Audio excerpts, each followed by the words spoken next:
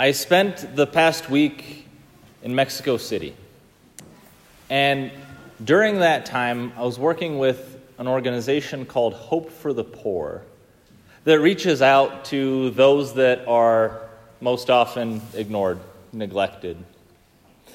And the group that we spent most of our time with was in one of Mexico City's dumps, where all of the trash from one of the biggest cities in the world goes. And in this particular dump, the sorting of the trash isn't done by machines, but by people. And people spend 12-hour days there just sorting the trash, taking what might be able to be sold for pennies in recycling plants, trying to sort out the inorganic from the organic waste. They end up having 12-hour days working there, but then it doesn't pay enough for them to have a place to live, so they just have these little shacks right next to the dump where they live. And so during our time in Mexico City, I went with a group organized by the Fellowship of Catholic University Students. It was about 50 college students or missionaries, myself and another priest. The first day, we just got to know some of the people there. But as we asked them whether they would be interested in a blessing, interested in a day of prayer the next day, they said that they would be. And so into this dump, this place where the mountains of trash surrounded you and you felt and smelled as if you were inside of a trash can that was spanning miles. Into that place, we brought our blessed Lord. And we had a little chapel there. And we had the Blessed Sacrament exposed. And I got to go out and just invite people who maybe had not seen the sacrament for weeks, months, years, to go and spend even just a few seconds in front of the King of the universe in a place perhaps they never expected to meet him. We then had a procession with the Blessed Sacrament all throughout this place where they worked, where they maybe had felt forsaken, forgotten by God, where they thought God, the King of the universe, would never enter here. And yet there he was among them. There he was blessing them. And it was in that moment, surrounded by trash that obscured the horizons on every side that I can see, with the Lord right in front of me, that I recognized what happened in the baptism of the Lord.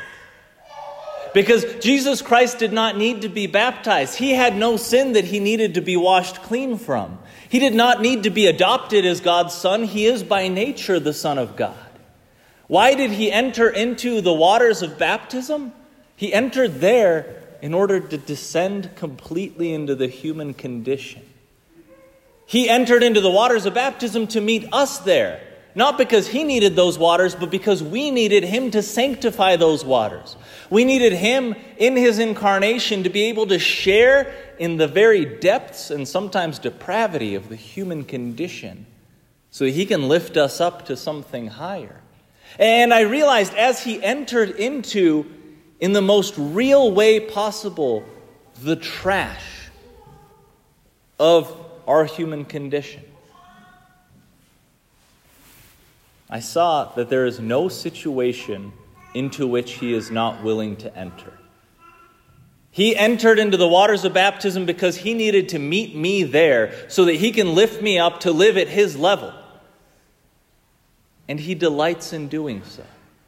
And so what we can reflect on this feast day of the baptism of the Lord, this final day of the Christmas season, is gratitude for the gift of our baptism. That God entered into the depth of our humanity, our depravity, our need for him, and that he continues to do that in every single situation in which we find ourselves. In those moments where emotionally we're just at the end of our rope, where we feel like we just are not going to make it because we are overwhelmed with more emotions than we can name, he's there.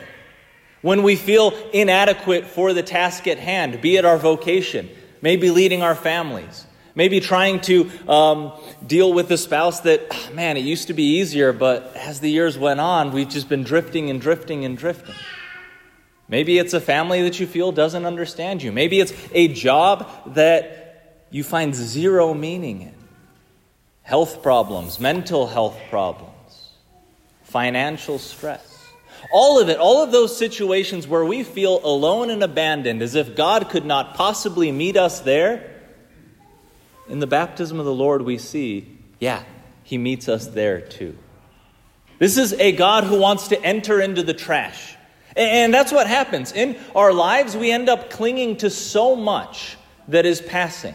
And we don't let any of it go, that it kind of piles up in our hearts, and we end up kind of having a dump in our very hearts.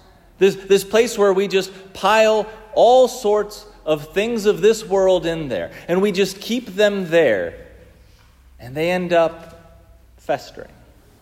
Right? All of the past regrets that we've been carrying because we've been too ashamed to go to confession.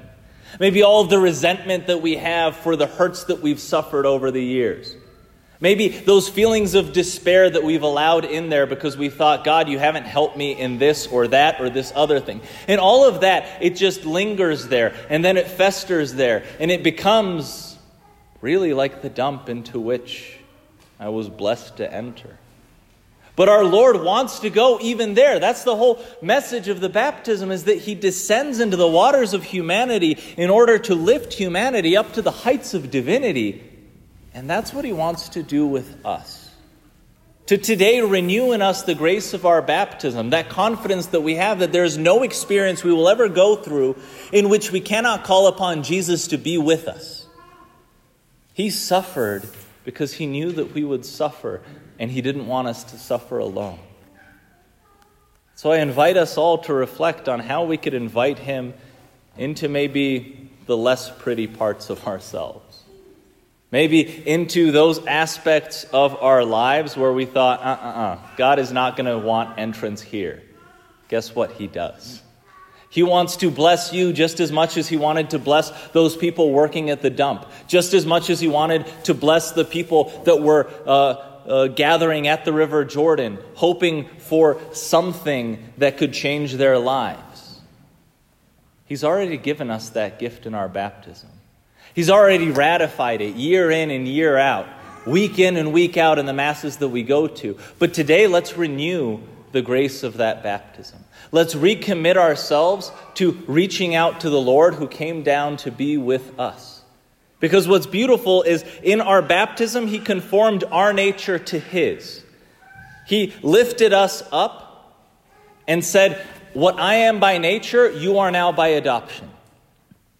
And so when we heard the voice from heaven say to Jesus, you are my beloved Son, with you I am well pleased, by virtue of our baptism, we now get to hear that directed at us.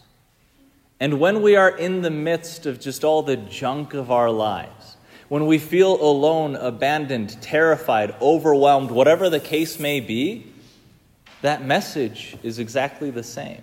He didn't come just to pull us out of our misery. He came to give us hope that there is greater meaning than whatever suffering we're going through at any given moment.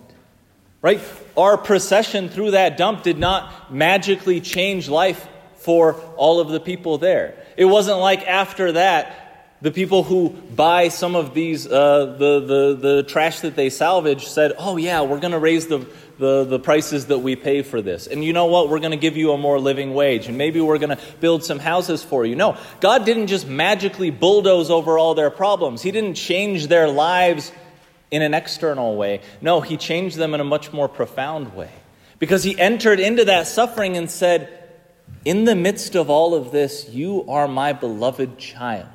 I offer you more than this entire world has to offer. I offer you eternal life. I offer you an actual meaning and purpose for every single minute of your existence. I offer you my very self accompanying you in every single experience you will ever have. That's what He offers to us. He offers to us not to magically solve all of our problems, but to enter into those problems with us and to be able to strengthen us in the midst of them, to be able to conform us ever more into His sons and daughters, so that we can know that anything this world ever throws at us, we can take it.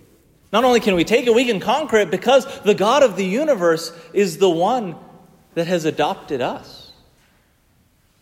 So whatever we go through this week, this year, this lifetime, whenever we feel most alone and abandoned, neglected and forgotten, let us hear that voice from heaven. Let us remember that he looks at us in that very moment. He accompanies us in that very difficulty. And he says to us, "You are my beloved child. With you I am well pleased."